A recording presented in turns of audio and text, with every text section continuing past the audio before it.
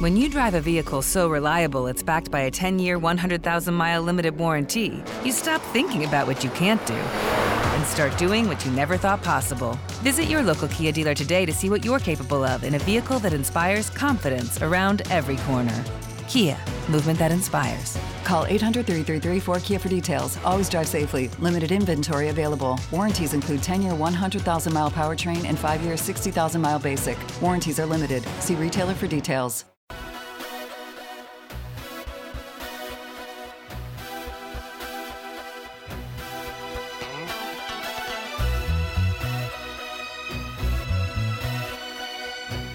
This is Sandy Clough and Chandrotar on Mile High Sports.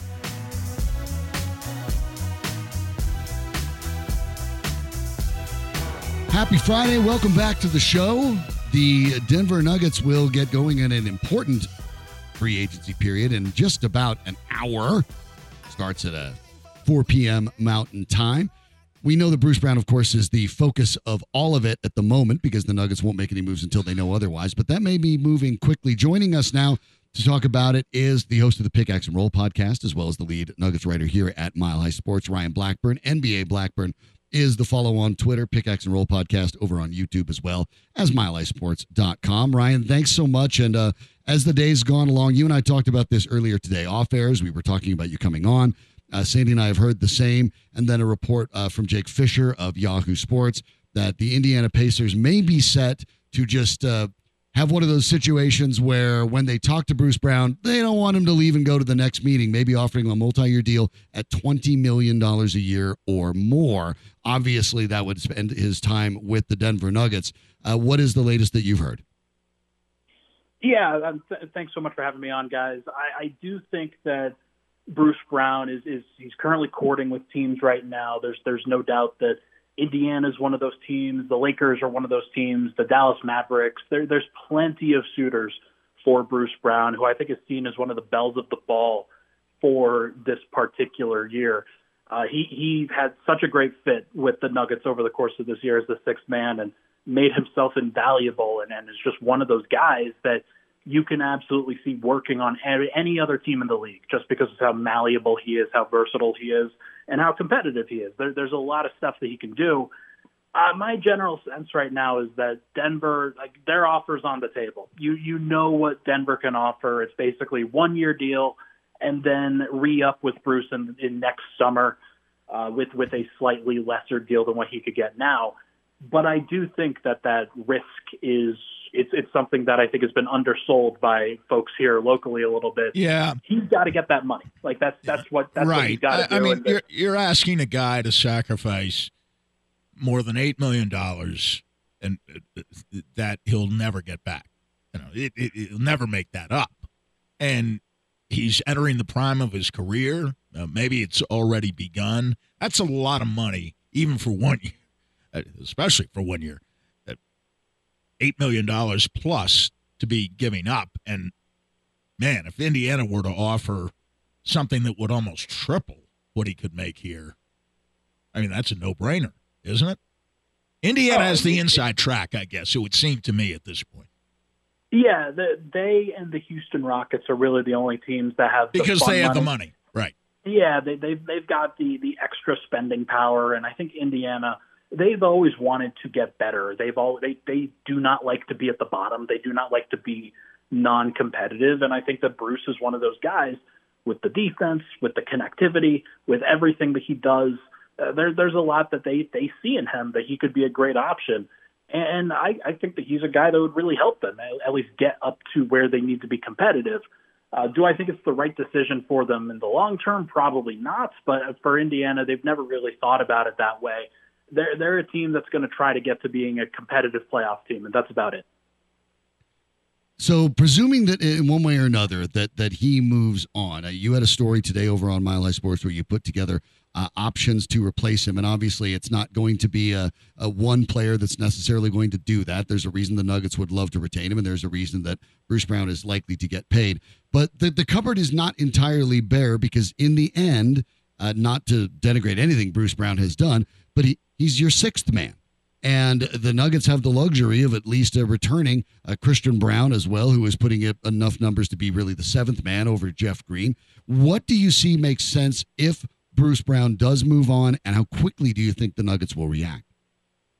Yeah, I think the general feeling that us Nuggets folks are getting is that the Nuggets are interested in elevating Christian Brown, Payton Watson, Vlatko, Zeke, bringing back Jeff Green, bringing back DeAndre Jordan, basically using internal development and internal growth as a means of continuing to stay as competitive as they possibly can.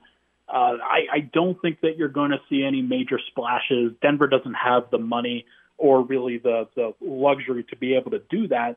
But I do think that you might see one small ad, whether it's in a trade or it's in free agency, to try to help replace Bruce Brown a little bit. But the vast majority of what the Nuggets are going to do is going to be based off of the development of their internal guys, particularly Christian Brown and Payton Watson. They love those guys, and they think that they have a strong pathway to continued success with those two. And you might in turn add the draft picks in, right?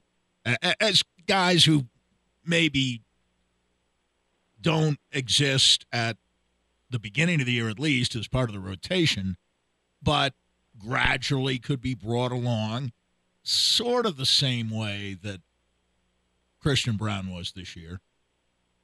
You always have that. And I'm wondering, of those three, if Brown leaves, who would be the closest to Bruce Brown? Not necessarily stylistically, but could give the Nuggets more of what they don't have. And Sean made a good point during the break about Strother and the three-point shooting from NBA range, maybe being the first guy they'd look at in that way. I mean, I when I think of Bruce Brown leaving, I don't necessarily go to Pickett, and I don't go to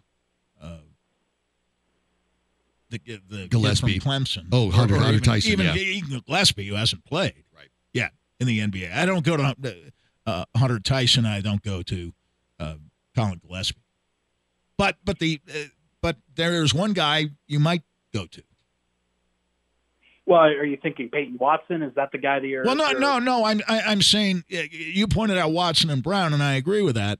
But I'm just saying, of the three draft picks, could one of those three more easily fit in as perhaps a part of the Nugget rotation? Now, I'm not saying he'd be a seventh or eighth man or anything. I'm saying maybe a ninth guy. I think if you're looking at the three rookies, then Jalen Pickett's probably the name that I'd have circled there. Really? More than Strother? I think so. I think that because one of the things that Denver needs is a ball handler. That's something that they let go of when they traded away Bones, and then Bruce Brown kind of he assumed that mantle. Let it go when they got rid of Monty Morris, who is more a classical point guard, pass first, steady. And I think that's a guy that they missed. That's absolutely I agree a guy. With I agree with you about that. I thought they did miss Monty Morris. Yeah. When you let go of a guy like Monte, he's a true point guard who could set the table for just about everybody else. And Denver missed that this last year. It's one of the reasons why their bench basically eroded in the minutes without Nikola Jokic. Jamal Murray will be better on that front this year. I think he improved as the season went along and then played his best in the NBA Finals as a playmaker. I think that he will probably stagger a little bit, but you want somebody else who can also create. And Jalen Pickett, to me, if he was the guy who stepped up in that regard, that would not surprise me. I don't think the Nuggets want to put him into that position, though, which is going to really be a stressor. That's going to be probably the biggest burden on Denver next year, is that backup point guard position, unless they can add somebody else that's more of a veteran fit. We're talking with Ryan Blackburn of Mile High Sports, and over at Mile High Sports today, put together a piece, 25 free agency and trade targets for the Nuggets in the offseason. The interesting part was the idea of trades, and obviously the Nuggets can and have done that, but they seem pretty satisfied with their draft and develop strategy. But you believe that if Brown does depart, it makes sense to have more than a few different targets that may be accessible via a trade. What sort of players might be on the way out, and who would you look at to potentially bring in? Yeah, I hear from Washington Wizards. They're basically trying to turn over their entire roster, and two guys that you have to have circled there are Monte Morris and DeLon Wright. I don't think that Monte is a guy that Denver actually wants back. I get that sense that they would prefer the size, they prefer the defense, they prefer having somebody who's more switchable, and DeLon Wright I think makes sense there. A couple of other guys, Nickeil Alexander-Walker was just he wasn't extended a qualifying offer by the Minnesota Timberwolves. He seems like a player that is ripe for development, ripe for an improved role, somebody who can do everything that the Nuggets want him to do, while also being on a relatively cheap contract. Dennis Schroeder is another name to watch. I agree with you. You just went back-to-back with the two guys that we've talked about and we believe it'd be great fits. So, no argument there. I think there are some personality questions there, but I do think that he would be somebody who, in a short-term capacity, would make a lot of sense. Another guy is Javon Carter from the Milwaukee Bucks, who probably will be back with them, but they also have a lot of other roles to fill. Another guy on that team being Joe Ingles, who would be a bigger playmaker, not necessarily a point guard, but more of a point forward, somebody who could step in and provide a little bit more playmaking for Denver on the wing. So there are some options that they can go with, but it means that they have to spend. It means that they can't just let that go. They have to take advantage of this window with the taxpayer MLE that they possess. But if you're looking at someone like Alexander Walker and a Schroeder, you might be able to fit both of them in and still be able to sneak under that apron. One of the other interesting players that you and I talked about that I teased up a little bit because some size would be helpful too. Yuta Watanabe out of Brooklyn. Now, the Brooklyn Nets obviously got overlooked because as their whole idea about 4 years ago today, really, when Kevin Durant signed there, and then it's all blown to pieces ever since. But the Nets finished up with a rather interesting assemblage of players. Watanabe at 6'9", with some defensive skills and the ability to shoot. It's kind of one of those guys that may end up even being added potentially on a veteran's minimum, but as that type of game that, again, might be a better fit with someone like Nikola Jokic and the way, at least stylistically, the Nuggets play basketball. Yeah, I do think that he's one of those under-the-radar guys that you see moving in free agency, a smart team picks him up, and then he's playing a role by February or March with the team and really helping with them with a playoff push. He strikes me as one of those guys that is smarter and more athletic, and he's already 6'9" and shot the ball really well last year. After they made the trades Brooklyn did that sent away Durant and Irving, he really struggled. But up until that point, he was a great role player for them and somebody that I would have my eye on if I were the Nuggets. Now, are they going to have to spend that taxpayer MLE on him? I don't know. Can they get him for a minimum? If so, then he would be a great target for the minimum. Somebody who I think the Nuggets would trust when it comes down to a tight rotation in the playoffs. This is an interesting league now. What is it, about 200 free agents? Right There's now. a lot of them. And, sometimes I think you look at some of these guys at the top, and there's all this talk about Kyrie and how Harden's decision or any move that Philadelphia makes, and apparently he's opted in and now is awaiting a trade that they might work out. And it occurs to me, once again, that whether it's Kyrie, whether it's Van Vliet even, who else? Middleton, James Green, Harden sitting out there. I mean, there's Grant. Mm-hmm. You've got all these guys, and the Nuggets don't need any of them. Let them score up somebody else's team. I mean, all these top players presumably want to go to contenders.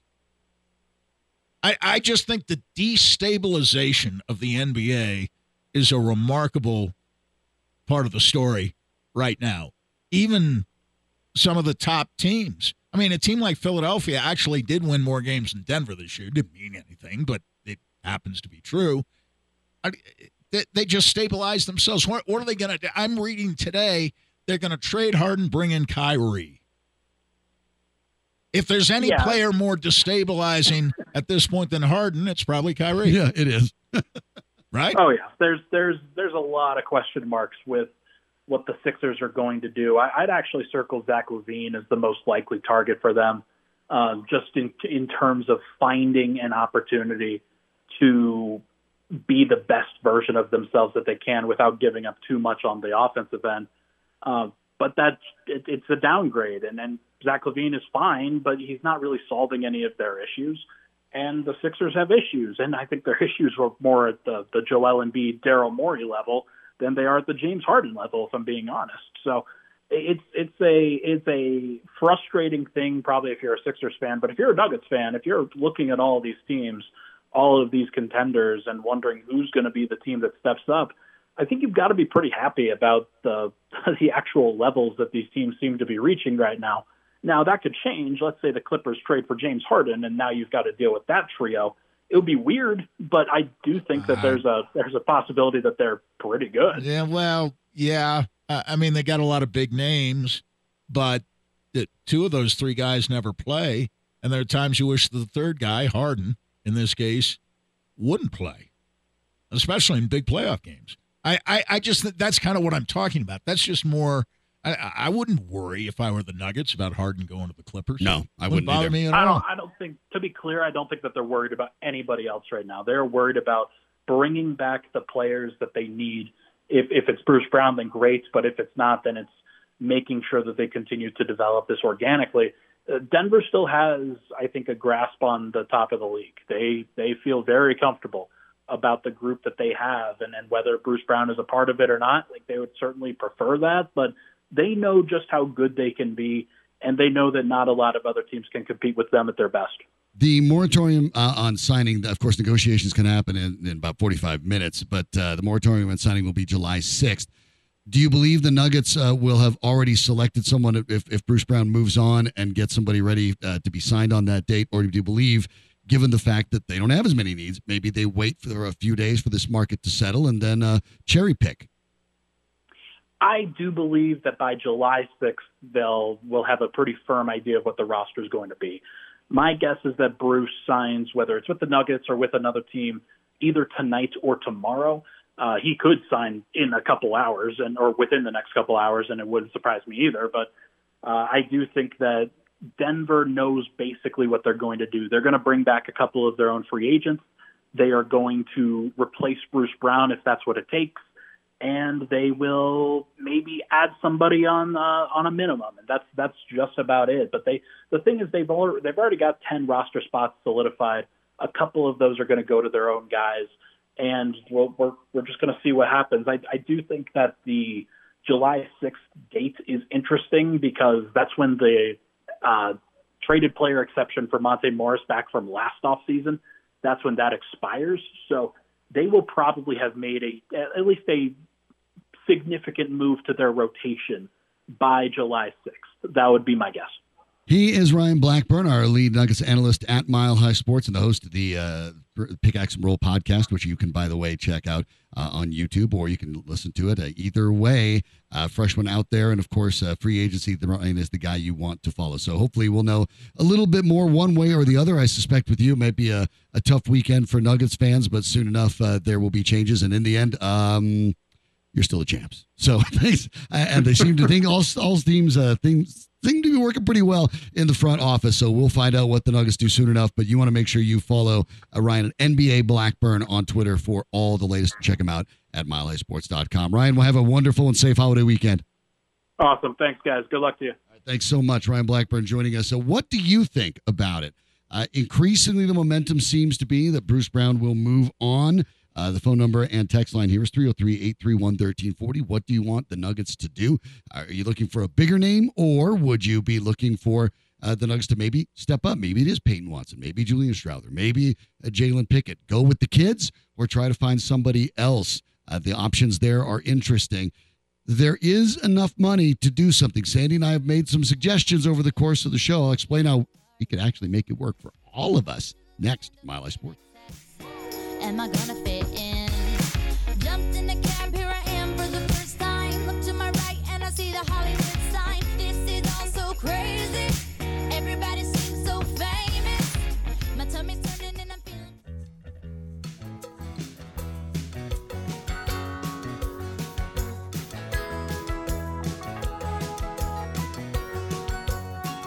Sandy Clough and Chandrotar. Presented by Superbook Sports. Download the Superbook app and start winning today at superbook.com.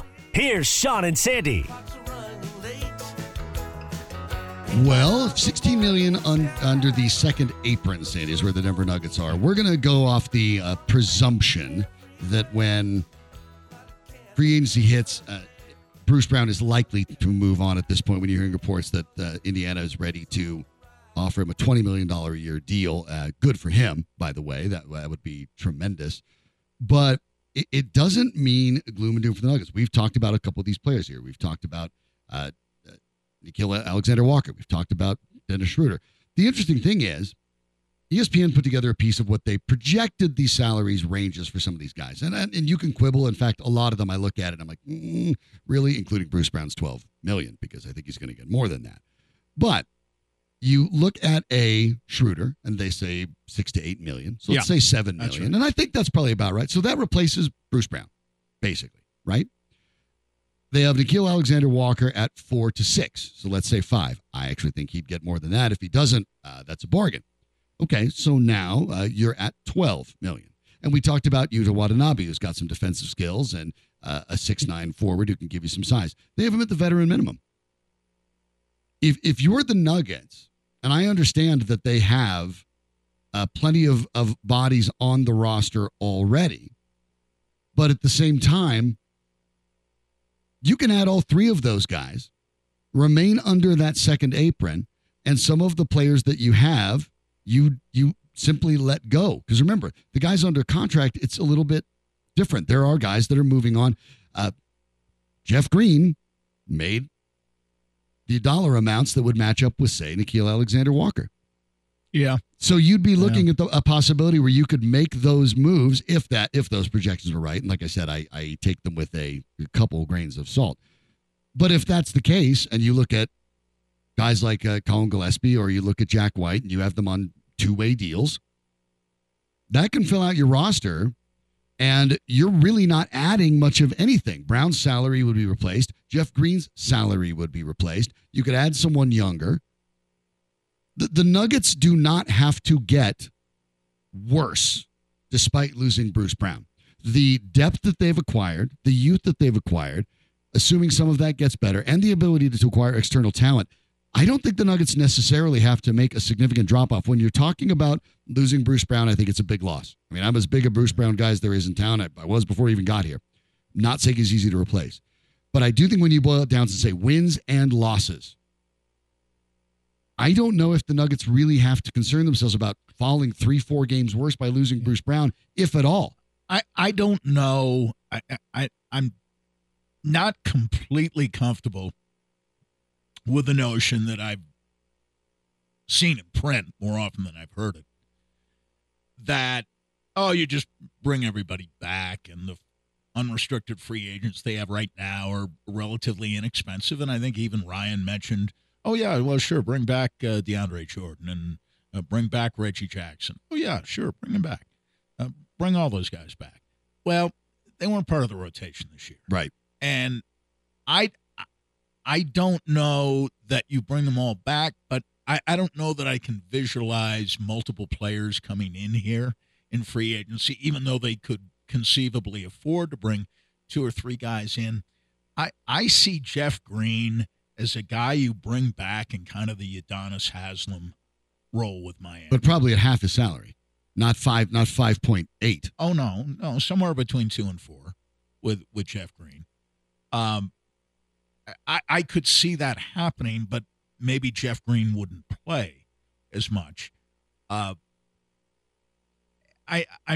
not sure I see either end of the extreme, but I do think that it's correct to assume Christian Brown, Payton Watson will get a chance to move up. Mm-hmm. And I'm more convinced about Christian Brown's capacity. Oh, I don't think there's a question to about do Christian that. Brown's capacity. Watson's still a bit of an unknown. I really don't know. You're kind of playing 4-on-5 offensively when he's out there. As much as he hustles, as much energy as he brings, pretty good defensive player, isn't afraid to play defense against anyone. But I don't know. I'm looking at all three of these draft picks, and I think one will emerge more than the other two. And who's to say that there will be more than one who actually spends most of the year in a Nugget uniform? Mm-hmm. I'm not saying they'll play a lot, because I still think Malone's going to go with basically an 8-man. Your 5 regular starters are season set. rotation. Christian Brown is the 6th man. I think it's safe to say. So we you're know that looking Bruce at Brown leaves. 7 and 8. 7 and 8. Now, do these free agents, prospective? I think if you add Alexander Walker free and Schroeder, agents, I think they're 7 and 8, if not even maybe 6. Yeah, okay. But would it be better to give the younger kids a shot at filling 1 or 2 of those It spots? might be. I don't know. And I think they have to look ahead, too, when you're talking even about replacing Bruce Brown's salary, which you could certainly do. But down the road, do you want to get too close to that second apron? Because down the road, you want to have some cushion between first and second. You don't Jamal want to Murray be too needs an close extension. to second. That's what I'm Christian saying. Brown And is he's going to need eligible. He's this year. eligible, I believe, in October. He is, October. To sign. In fact, the deadline is October 23rd for That's an extension the final for day they can do Jamal Murray. And that's going to happen one way or the other. So you're right. That's a big part of the equation. I think they will tilt toward the less expensive options, which would be the young guys. I could see as an opposed Alexander to Walker importing who free may agents. make between 4 and 6, who's also only 24 years old. You hope that he can fill some of that Bruce Brown role. You actually roll with Jalen Pickett as your backup point guard, knowing that it's not going to be a tremendous amount of time necessary.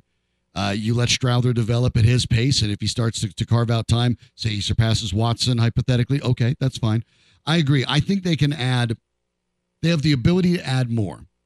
I think they'll add one. Now, I also think when you look at that back end of the bench and the quote-unquote veteran leadership, I'm fine if they bring back Jeff Green or DeAndre Jordan on a veteran minimum. I'd rather it be Green because he proved he could play. Bring back both. I wouldn't bring back both. I don't think that's to their advantage. I don't know. I would tend to agree with you. Probably not, because neither guy would play, and you would have to pay them both a little bit of money. And if you're not going to play, but I think you can have one senior citizen. I agree. Who's there? He's their voice. And He's maybe your you have to Obi-Wan choose Kenobi. between Green and Jordan. And I could see him going in either direction, frankly. Mm-hmm. But and maybe it'll end up being Jordan just because there's more interest in Green as a player Correct. around the league. That's where I was going to go. I think there's been more serious. Jordan is considered washed up, right? And may still be is in kind of a lot of that ways, way. Yes. but wasn't a problem, wasn't divisive anyway. And, there was the value of having someone who was a starter on a pretty good playoff team, particularly during his days with the Clippers. Yes, and I think that matters. I think one of them is coming back. I don't necessarily know which one of the two is coming back, and I agree with you. I think that's fine, especially youth. I think there's value in grabbing a mentor type, especially because you know that all these young players that you drafted aren't going to get to play much, and they're going to maybe need to understand, have someone teach them how to be a pro and understand, look, this is how it goes. You're going to have to bide your time. And the mentor I think who there's is value here is more valuable than the mentor who would have to be brought in. Right. And the guy was here. And who so I'm fine with either one. I just wouldn't bring back that would both. Qualify both Jordan and Green, obviously. Yes. They were here. That makes sense to me. And it's going to be tough to replace Brown, obviously, if he moves on. But I don't know if it's necessarily impossible.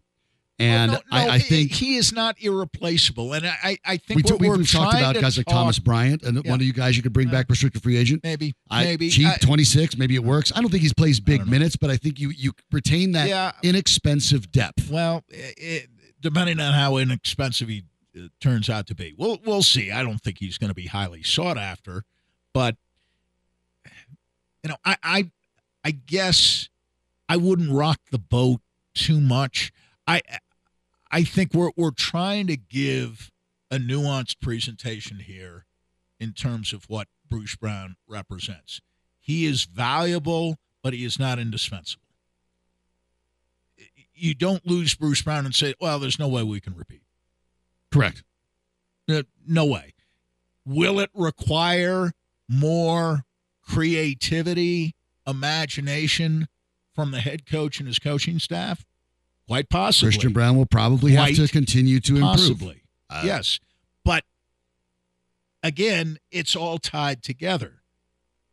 They seem to trust Christian Brown more in the NBA Finals than they did even in the Western Conference Finals, right? It grew. As they went. I hope that trust now has been earned to the extent that if Brown leaves, Christian Brown becomes that maybe not 25 to 30 guy that Bruce Brown could basically be, but at least a 20 to 25 guy per game, 20 to 25 minutes per game. And they'd have to commit to that.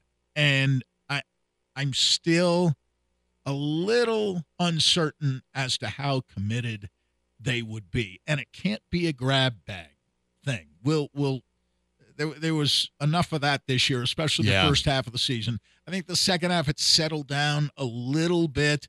And when you're a championship caliber team, you have to have roles. All three guys were valuable. And honestly, if I were to look back at the season, the first half was terrific.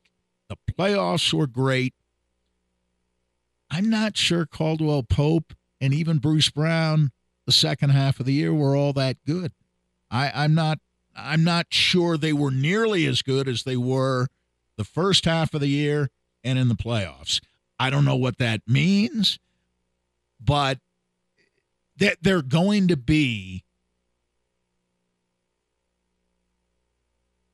some peaks and valleys next year because they have a target on their back that they've never had before, and they're going to have to be patient with guys who have been here and resist the temptation to say, well, if Christian Brown isn't quite Bruce Brown, then we've got to give Strother a shot. We got to give Tyson a shot, or we got to give Pickett a shot. Now we got to start scrambling our rotation. You have to allow that to develop over the course of the year because if, say, Strother or Pickett happens to come quickly and looks, then you have to adjust and adapt. That's a very delicate calculation that I thought the coach managed especially well in the playoffs, but there were some questions about how well he managed it during the season, and you heard Ryan say it.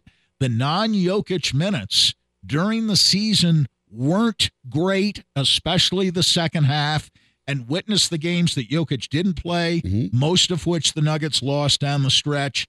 But there was also the playoff non-Jokic minute plus minus of -3. They did fine when Jokic was on the bench. Let me give you a little bit of breaking news that might alter your perspective, Sandy, because this is a player that you'd spoken highly of. We know that the Phoenix Suns, of course, they traded for Bradley Beal. They are retaining DeAndre Ayton. There are 4 guys on the top, make them past the first apron by themselves. They're going to have to basically go with league minimum guys. That means, in certain cases, turns out in this case, moving on from a restricted free agent. Surprisingly, Phoenix, according to Jake Fisher of Yahoo, who's been having a good day today, is pulling the qualifying offer for center Jock Landale, who will now hit unrestricted free agency. That's a player that actually gave Nikola Jokic more trouble than DeAndre Ayton did in spots. It's relative. But I mean, DeAndre Ayton gave Jokic if no you trouble. Want more size, all of a sudden, I think Landale is one of those guys in the, Plumlee. I wouldn't. He's not going to be as expensive as Hayes or Wood. Certainly not even nearly as expensive as Pirtle or Brook Lopez. Maybe less expensive than Plumlee. We'll see. I'd be fine with Landale. I think he's scrappy. You probably better at least call, right? All of a sudden, it might not have been the plan, but maybe you should pick up the phone. Yeah, I would have no problem with that at all.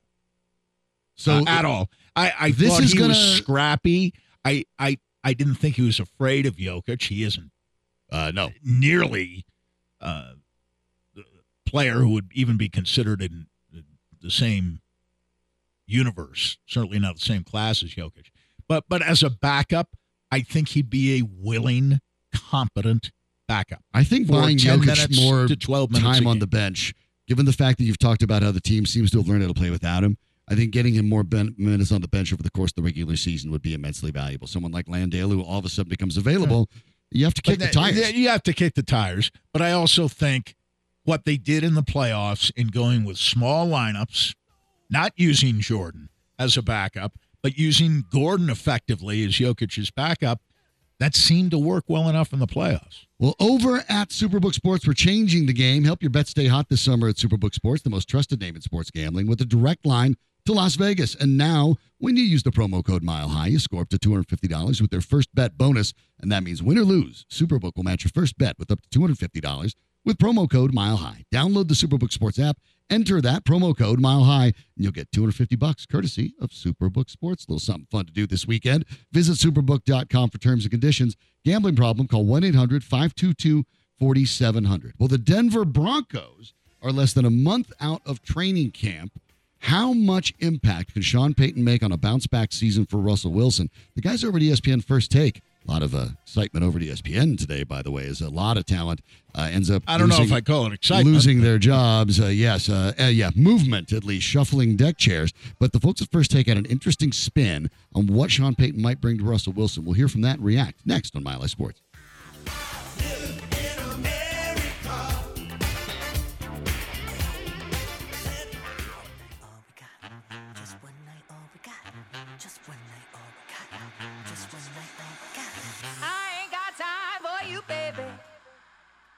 This is Sandy Clough and Chandrotar on Mile High Sports.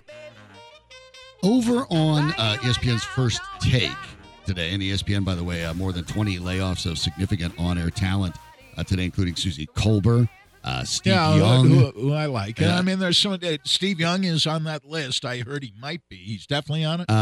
That's at least the last that I had heard. I guess was it's still coming out. But Max Kellerman, Jeff Van Gundy, Keyshawn Johnson, Jalen Rose, LaFonso Ellis, Todd McShay's Ashley on it too, Brewer, Todd McShay. LaFonso's on it. An awful lot of talent on there. Pretty sort of dramatic round of layoffs. But as they recalibrate, getting ready for the NFL season, the folks at First Take had an intriguing discussion a bit about Russell Wilson. Obviously, a lot of people around the country are looking at Russell Wilson as a bounce-back candidate, in part because it's hard to imagine how much worse he could play, given his career history and the way he played for the Broncos last year. But I want you to hear, Sandy, what they seem to believe Sean Payton did with Drew Brees and how quickly he could turn around Russell Wilson, because I suspect your opinion might differ.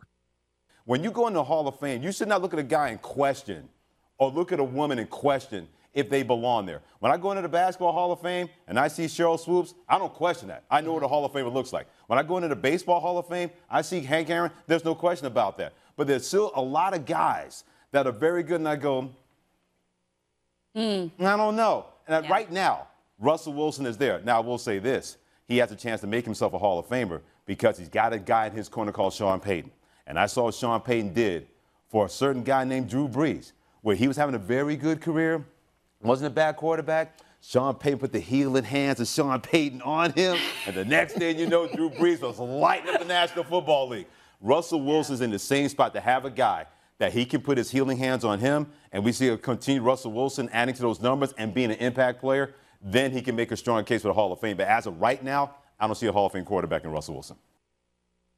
I actually completely agree with But do you think that Sean Payton can turn it around that quickly? Well, he's not predicting that. No. He's saying in order for Russell Wilson to convince him, and I'm not sure who that was. Do we know? I have no idea. Okay. Shuffled around, First Take this morning. Well, if we can figure out who that was, I agree with the point. That's what matters. I mean, right now, I agree. think he's saying that if Sean Payton can have an impact on Russell Wilson. No, Freddie Coleman on that. Freddie Coleman. Right. Yeah, I thought the voice was familiar. It was a good take by Freddie. Not a hot take or anything like that. He's saying under the conditions that conceivably could exist, where Wilson makes a marked improvement. We talked about this the other day. EPA per drop back, he was 27th last year. His 36.4 total QBR number was also 27th in the league. If those numbers, instead of ranking 27th in the league, become 12 to 14, then maybe you start to resume the Hall of Fame discussion. But what Freddie Coleman says there, and I agree with him completely, is that as of right now, he ain't a Hall of Famer. And nobody was saying that a year ago. We weren't saying it. He was a surefire Hall of Famer. That's how bad he was last year. His, and this came from another ESPN columnist, I believe, who suggested his legacy is sitting on a 2023 fulcrum, which means this is a pivot point. And after this year, he either has a shot at the Hall of Fame or he has no chance at being a Hall of Famer, because you see that what he disliked in Seattle was actually good for him. And he should have stayed there and kept his mouth shut and been a team guy instead of this obsession he seems to have with becoming a celebrity, when being a very good NFL quarterback and maybe a borderline Hall of Famer wasn't enough. He's about the money and the celebrity and couldn't play anymore. And actually there were signs of regression, not as dramatic as we saw last year, but signs of regression his last couple of years in Seattle. And it had nothing to do, by the way, with a broken finger, which I've heard suggested. I said, well, of course, he broke his finger and his form hasn't been good. Actually, when he came back from the broken finger, first game, he wasn't very good. After that, I thought he was even better. He finished the year a lot stronger than he started in 2021. It didn't come into the Broncos play by any stretch. Broke the finger, it had healed long past that. So I think that I do love the idea that, even not talking about Wilson, that Coleman made about you should be able to know. And this has been my complaint. I'm really not trying to rip on the guy, but it's been my complaint forever that for years people have been talking about a guy like Phillip Rivers. Oh, Lock Hall of Famer. Look where he is on the charts in passing yards and touchdowns. Like, you got to be kidding me. He played in an era where passing yards and touchdowns are cheap and easy. Never won. Russell Wilson at least was a starting quarterback on an NFL championship team and almost a second one. I get the point there. That at a certain stage, you have to start looking at people in the context of the era in which they played. And right now, a 4,000-yard season is reasonably easy to get. John Elway never got there. I mean, think about that. And so you have to take a look at some of these comparisons based on the era in which you played. You realize, though, that not since Peyton Manning in 2014 have the Broncos had a quarterback who was basically considered a starting quarterback. And I apologize, by the way, in 93, he did sneak over 40-30. I realized as soon as I said that. Just a bit, teeny bit. Otherwise, that's it. The Broncos have not had, in almost a decade, a quarterback who had both a 3,000-yard season and a 50-plus QBR. Isn't that amazing?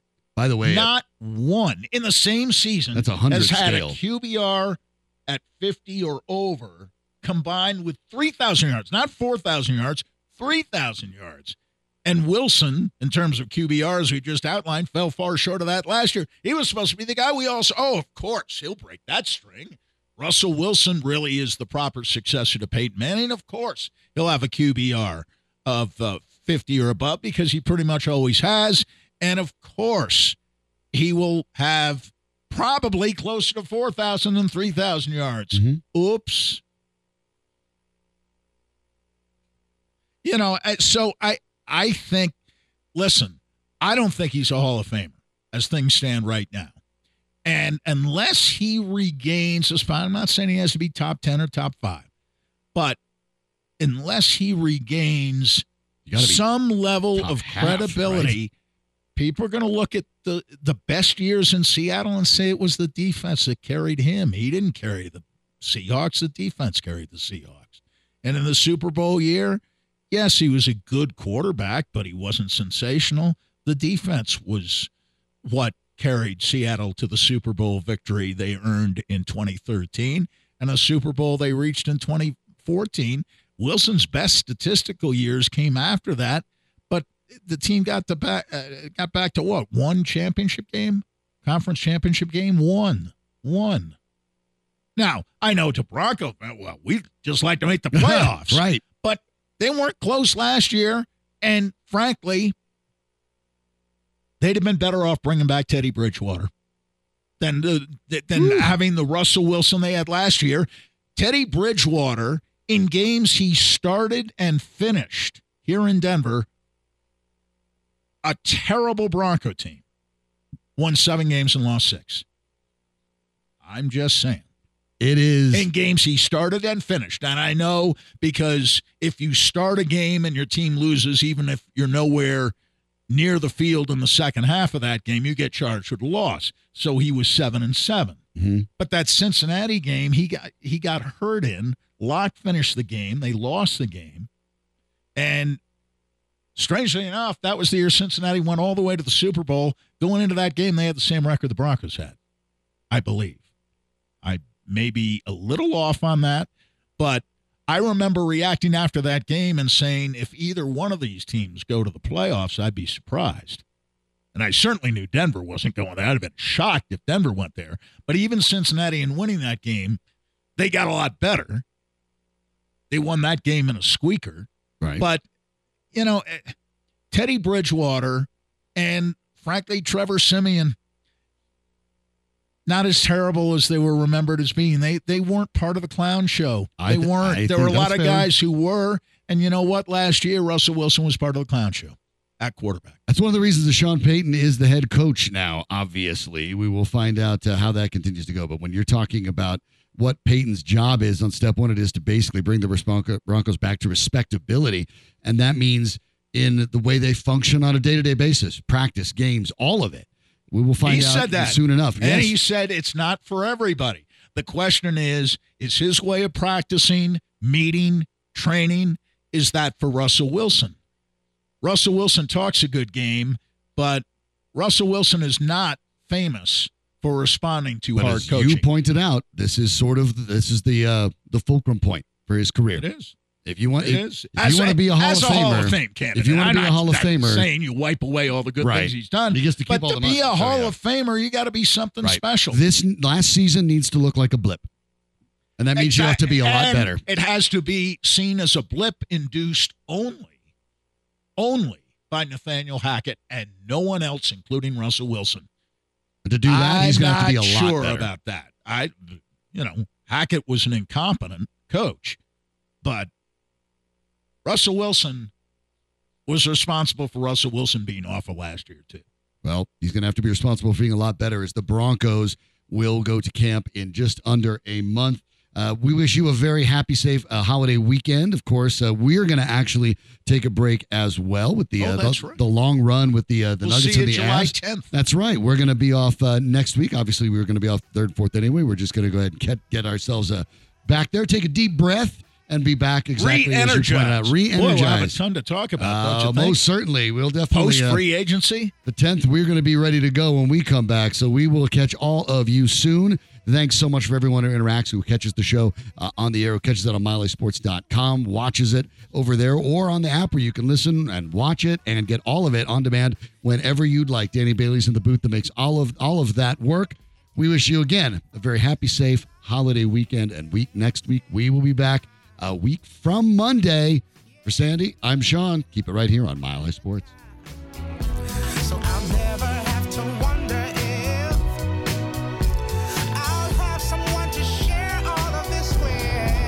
And it's alright, it's alright. When you drive a vehicle so reliable it's backed by a 10-year, 100,000-mile limited warranty, you stop thinking about what you can't do and start doing what you never thought possible. Visit your local Kia dealer today to see what you're capable of in a vehicle that inspires confidence around every corner. Kia, movement that inspires. Call 800-333-4KIA for details. Always drive safely. Limited inventory available. Warranties include 10-year 100,000-mile powertrain and 5-year 60,000-mile basic. Warranties are limited. See retailer for details.